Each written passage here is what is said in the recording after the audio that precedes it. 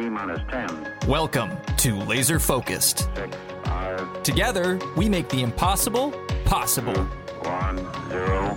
Ignition. Now here's your host, Rinette Youssef. Welcome to Laser Focused, a podcast that takes you on a journey of discovery with the leaders that are changing the world with new design and revolutionizing how we think of advanced manufacturing. I'm your host, Rinette Youssef, CMO and brand disruptor at Velo3D. On the show today, we have the president and founder of Elementum 3D, Jacob Nucharlian. Jacob holds multiple advanced degrees from the Colorado School of Mines and worked as a materials science consultant before founding Elementum 3D. Jacob has been working in powder metallurgy for the past 15 years, and his research with composition design, batching, mixing, and forming green parts directly relates to the handling and distribution of powder for additive manufacturing materials development. Please welcome Dr. Jacob Nucharlian. So Jacob, welcome to the show. Hi, thank you. Of course. So I obviously did some research before you came on the show to learn a little bit about you. And one of the things I first noticed on your LinkedIn profile was that you completed 3 degrees, a Bachelor of Engineering, Master of Science, and a PhD, all in 7 years at the Colorado School of Mines. Yeah, you're nodding away, yes. How did that breakneck education pace prepare you to found your own company? Well, I knew that academia wasn't for me. So it was a matter of navigating the academic world and going at it as hard as I could. And certainly the Colorado School of Mines takes a lot to be able to go after and do that. And I had a lot of good support and a lot of good mentors along the way as well. So yeah, charging at that full speed, then I think gave me the confidence to go after the next thing at full speed. Okay, which was Elementum 3D? That's right. About a year after I graduated, I started Elementum off an idea, just talking ideas over a couple of beers with a friend. And it's grown a lot since then. Oh, wow. Very entrepreneurial. Yeah. Yes. So you mentioned mentors. I also learned that one of your biggest mentors in your life, your lifelong mentor, is actually your 8th grade teacher. What was that relationship with your teacher like that has grown into a lifelong mentor, and how has he or she helped you found Elementum and the advice that they've helped you with over the years? So I loved science in 7th grade and 8th grade as well, and really got to dive into that. And I don't know, as you're developing and growing, you start to latch on to topics that really excite you. And part of that was my 7th and 8th grade teachers, and specifically Dr. Quentin Henney, who also got his degree from the Colorado School of Mines, but he was a serial entrepreneur and was a teacher for a few years in between. So I got lucky in that, really got a chance to make an impact and really introduce myself to someone who knew would become a big part of my life later, right? But yeah, he really encouraged me to start Elementum later, and yeah, helped with the initial funding and is still a part of Elementum today. Oh, that's amazing. I think we've had lots of people on the show actually talk about the importance of mentorship. And I think this one has really struck home with me, like 8th grade, like really, who you are. It's huge. Okay. So your thesis work was in thermodynamics and formation kinetics of metal matrix composites, which obviously is directly related to 3D printing processes. When did you first become interested in additive manufacturing, and what fascinated you most about the technology? My work at the Colorado School of Mines and the metallurgy and the material science I was doing there had nothing to do with 3D printing.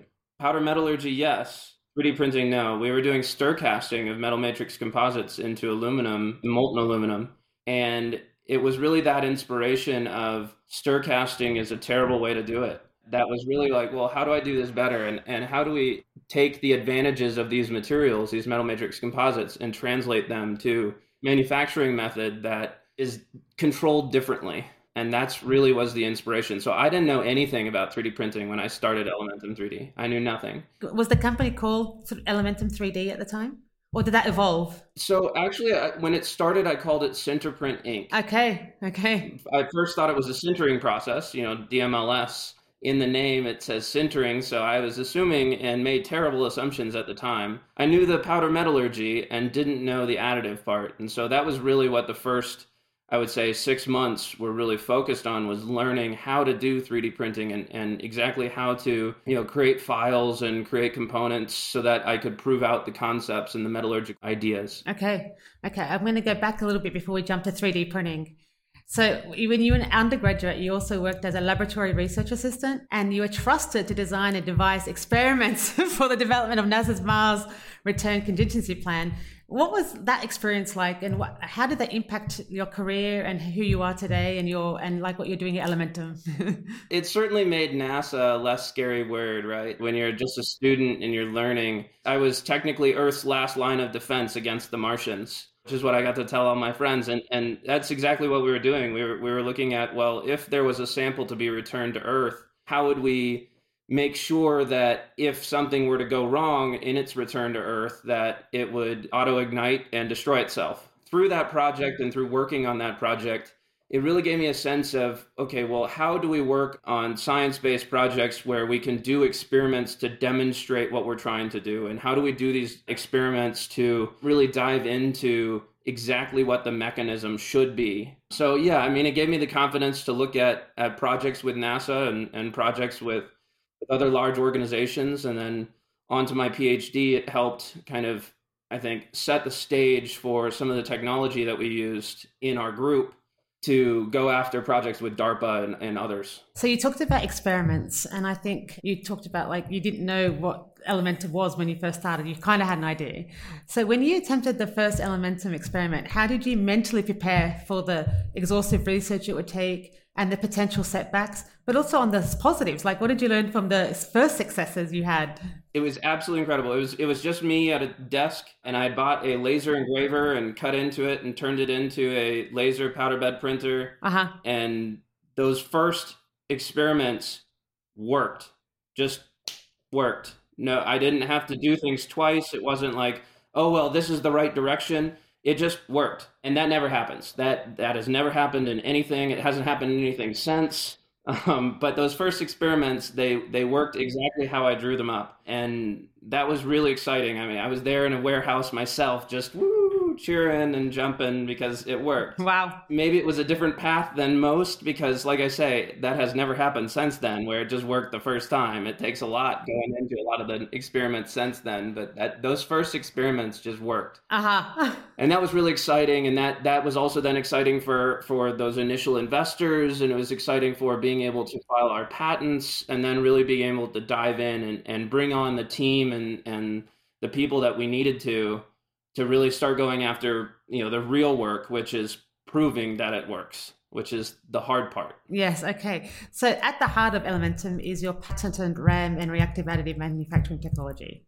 So what was it about this process that enables printability of materials that were previously thought impossible? Well, my first concepts were based around marrying the things that I had done in the past as far as metallurgy and reaction synthesis, and then taking that knowledge that I had developed and learned in the past and saying, okay, well, how do we actually use this amazing technology? And so it was a matter of bringing together laser powder bed printing and other types of additive manufacturing and combining that with the metallurgical knowledge and the powder metallurgy that I had been developing before that. And so that was really the inspiration is, well, my biggest problem was I had a big giant molten pool of aluminum and I was trying to get the particles to stay where I put them. That didn't work. It was awful. We were trying to stir it. It would dissolve the stir. It was terrible. With 3D printing, however, we're melting about 60 microns at a time and we're cooling at 1,000,000 degrees Celsius a second.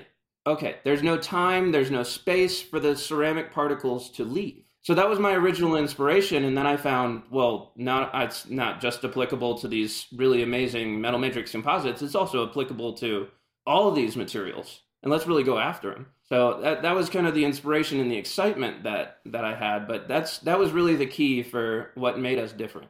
So Jacob, you also mentioned DARPA, or the Defense Advanced Research Projects Agency, which I've learned also awarded an innovation research contract to Elementum back in May. That was to develop an additive manufacturing method, rhenium. Yeah, so we're going after printing rhenium, and rhenium is a really interesting alloy that I think there's a lot of excitement, not just for DARPA, but for other groups in anything that's high temperature. So for energy, for defense, for a lot of different applications, we're now finding people coming out of the woodwork saying, oh, we'd like that to be able to print that as well. So yes, we were just awarded a project from DARPA.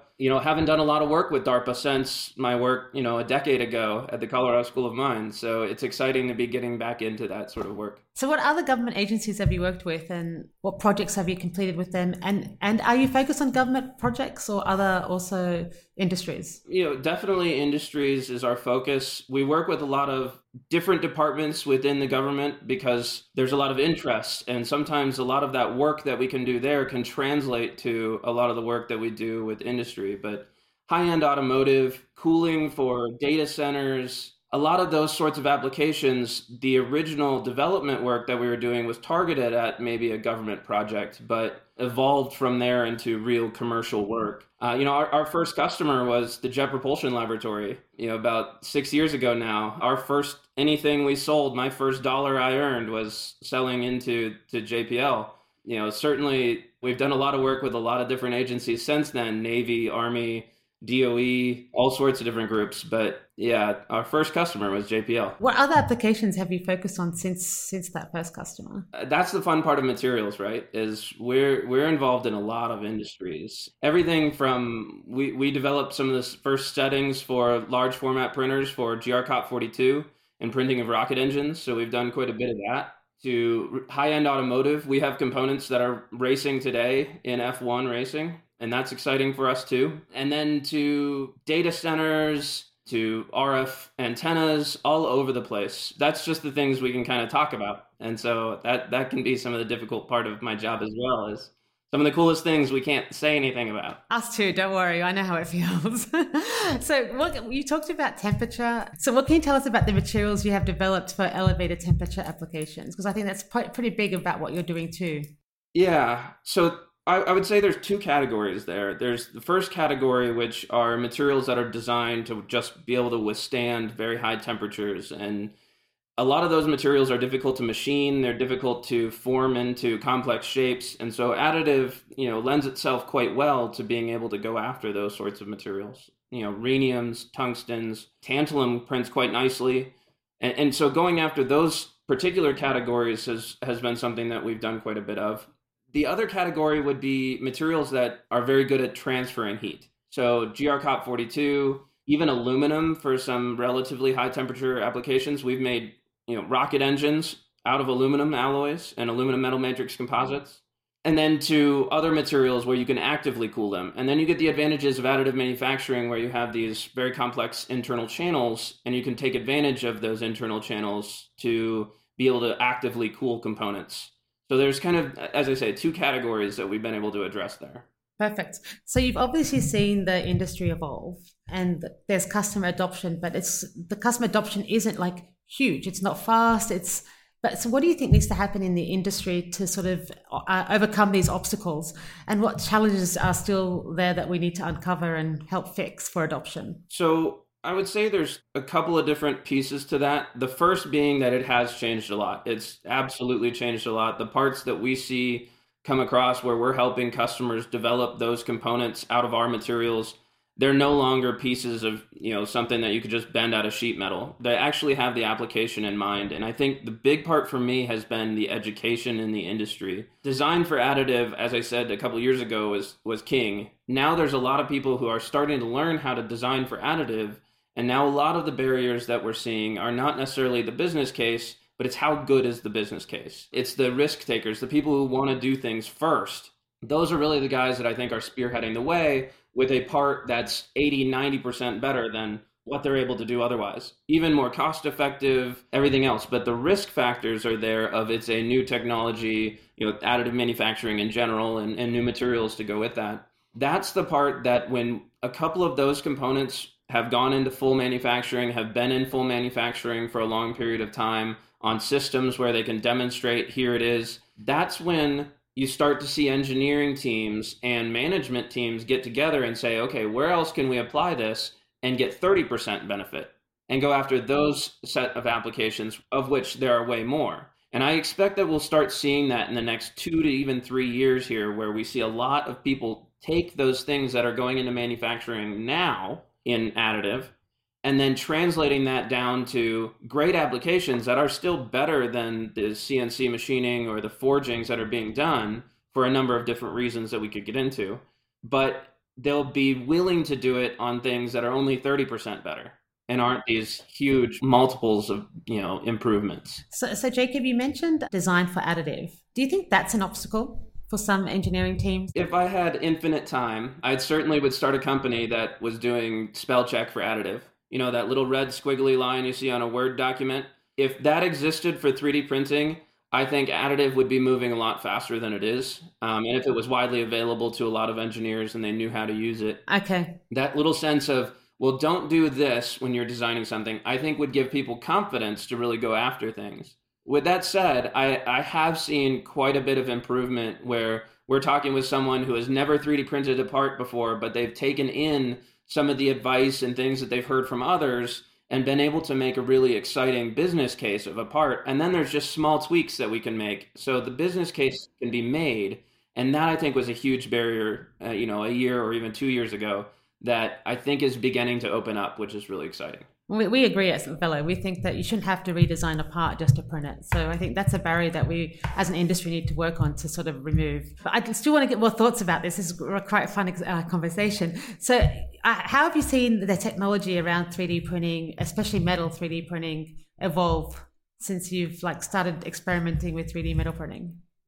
Everything is going to more lasers, larger printers, faster printing. That seems to be the real direction that everything is going. And I think for me, the next step for it really to take that next leap is going to be the reliability and the trust of the users. So people who know, hey, this machine is going to be up and is going to be running and is going to do all these things. Now that case where it's 80% better, you only have to make a case for it being 15% better because it's going to work and it's solid. So, and I'm starting to see that from people from Velo, from competitors to Velo. We're starting to see that sort of, I think, real commitment to the reliability and the repeatability of the process, which I think is absolutely key. And that's one of the things I'm most excited to see next is now that we have applications where we're showing and demonstrating that this is less expensive than forging or machining in many cases, or it gives you these wild benefits over, even supply chain benefits or logistical benefits. Now I think it's really about developing trust, and trust with the end user and trust with the machine user is key. And I think that's really exciting because that means that it can ramp very quickly once that happens. So I was going to ask you to talk more about trust. So when you're saying trust, it's like, say, a Velo 3D in making sure that the end user is trusting their technology. And trusting if I need to buy 100 of these, I know I can put the budget together and say we're going to buy 100 of them. And I know every single one of those 100 is going to perform like the last. That's something that these are really complex machines. They're doing things that, compare it to a CNC machine. It's not even close, right? So it really is that next level of technology. And so it's now taking that something that's really complex and making it so that it is rock solid and as reliable as these CNC machines that, people have a lot of trust in now. I think it's coming. And I think it's being developed now. That trust is being developed as we speak. And I think that's the really exciting part for me. Yeah, I would agree. I still get a kick out of people seeing a Velo 3D part or a part coming out of a printer. They're like, wow. I love that. Yeah, me too. How do you evaluate 3D metal printers and providers? And what's more importantly on your non-negotiable list? Yeah, I think the industry as a whole is being driven by the machine manufacturers at the moment, because it is this sense of, well, how do we make sure that we're making things that are big enough, we're making things fast enough, and we're making things reliably enough that we can plug this in and go into a giant factory. And I think that's where I would say that the entire industry as a whole is in its kind of teenage years. I wouldn't say it's in its infancy anymore. I would say it's kind of in that maturing. There's more diversity of thought as far as how to do it, but all of the different ways to do that work. And it's now getting exciting in that we're seeing that kind of aging from, well, it's this thought and a good idea and exciting to an actual manufacturing process. And I know that the term additive manufacturing has really, been stepped up in its use about in 2012, 2013. But I think we're finally growing into that term now that we're in a position where you can create components that just were not possible even a few years ago. It's awesome. Yeah, it is really awesome. And I wish people could see your face because you're kind of like really inspired by this and the thoughts. Another question around this, what we're talking about is like, how do you see the technology evolving in 5 and 10 years? And it could be materials, it could be like more lasers or, bigger lasers, things that you've already talked about, but anything else that we didn't touch on? I think we see it evolving first in automation. I think there will be some amount of automation where there will be, active feedback saying, hey, this part, we can see that there's a defect in this component and therefore we're going to stop this component and basically alert or even have the build swap out.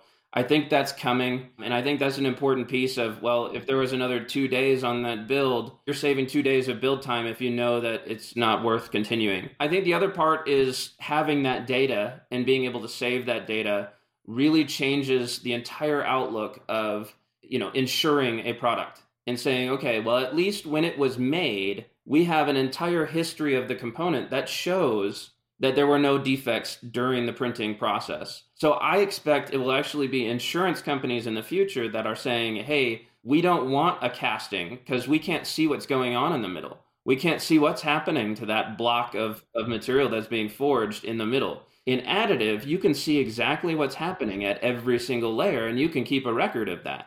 That's maybe 5 to 10 years away before that's real, but that is something that I think will change additive from something that is useful for some applications to something that is useful for every application. That's perfect. Okay, I'm going to switch gears a little bit and talk about like what you've learned up until now. So you obviously, did some 3 degrees, you did your PhD, you started, an entrepreneurial track. So what advice would you give your younger self? Don't listen to your older self. I think about this a lot. If I had known how difficult starting a company would be in some cases and some of the hurdles, I think I would have been too afraid to do it. It would have been do it anyway. So my advice absolutely even now is if there is something that is making, well, I don't know if this will work or I'm not sure if that might happen, sometimes too much knowledge gets in the way. And so going after it and really trying and just diving in is really important. So if I had a chance to talk to my younger self, I wouldn't. Okay. So you mentioned hurdles. What have been some of the hurdles that you've experienced today? There's a lot, capital equipment, because, we're never in a position where we want to just send material and say good luck to someone. We want to know, okay, here's how we develop the process. Here are the settings. Here are the post-processing. So the capital cost of having printers in-house and doing that development is immense. The amount of time and money that's spent on doing that qualification where you're just printing tensile bar after tensile bar after tensile bar or fatigue sample after fatigue sample. It is really daunting if you look at the whole thing from the outset. If you look at it in pieces and chunks, certainly it's tackleable. And so there's that. There's also the regulatory side of, getting through different pieces of standards bodies and getting them to agree, or even getting a sense of here's how we know that this part is right for additive and this part is wrong, or this is good data and this is bad data. It's a nightmare if you go at it thinking, well, here's this massive hill to climb, as opposed to, well, if we just do this, then we'll be closer. On that same vein, is there anything you would have done differently now that you know what you know? Or is it just like, don't listen to your older self? There are some things that, with hindsight, you'd always like to do differently. There's some things where I certainly could have grown Elementum a lot faster had I just, gone for larger investment and really just jumped in. But I did a lot of the bootstrapping, and I think a lot of the bootstrapping was important because it also helped teach us some of the things that we didn't know. And that helped us to not spend on things that we really didn't need to be doing. So I think that there was some sense of, if I had to choose it and I knew what I knew now, then yeah, I think I would have approached things differently and raised money in a different way. But I couldn't possibly have done that, so no point in, wishing. Yeah, right. Okay. So what's next for Elementum 3D? Yeah, so we're growing. We finished a funding round recently, and we're adding to our capability. So we're adding to our ability to do developmental work on new alloys. We're expanding our reach into Europe further than we are. We have a couple of customers in Europe, but really there's some cultural barriers that we're trying to come through. And then, yeah, growing in our ability to basically have, turnkey options for our customers so that we can help them develop these production lines, because that's really where material is consumed, is when they're in full production. Material isn't really consumed in the R&D phase. So for us, it's really about supporting our customers really heavily so that they know what to do and know some of the hurdles that they have to overcome before they get there. And then we can help support them when they run into hurdles that we couldn't have foreseen.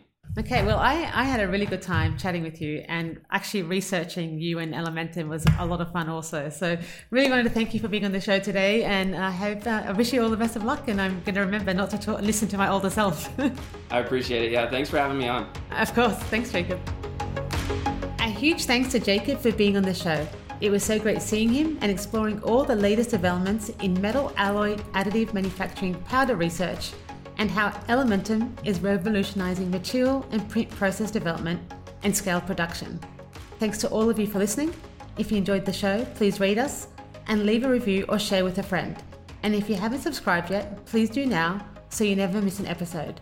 I'm your host, Renette Youssef, and this has been Laser Focused, where together we innovate without compromise.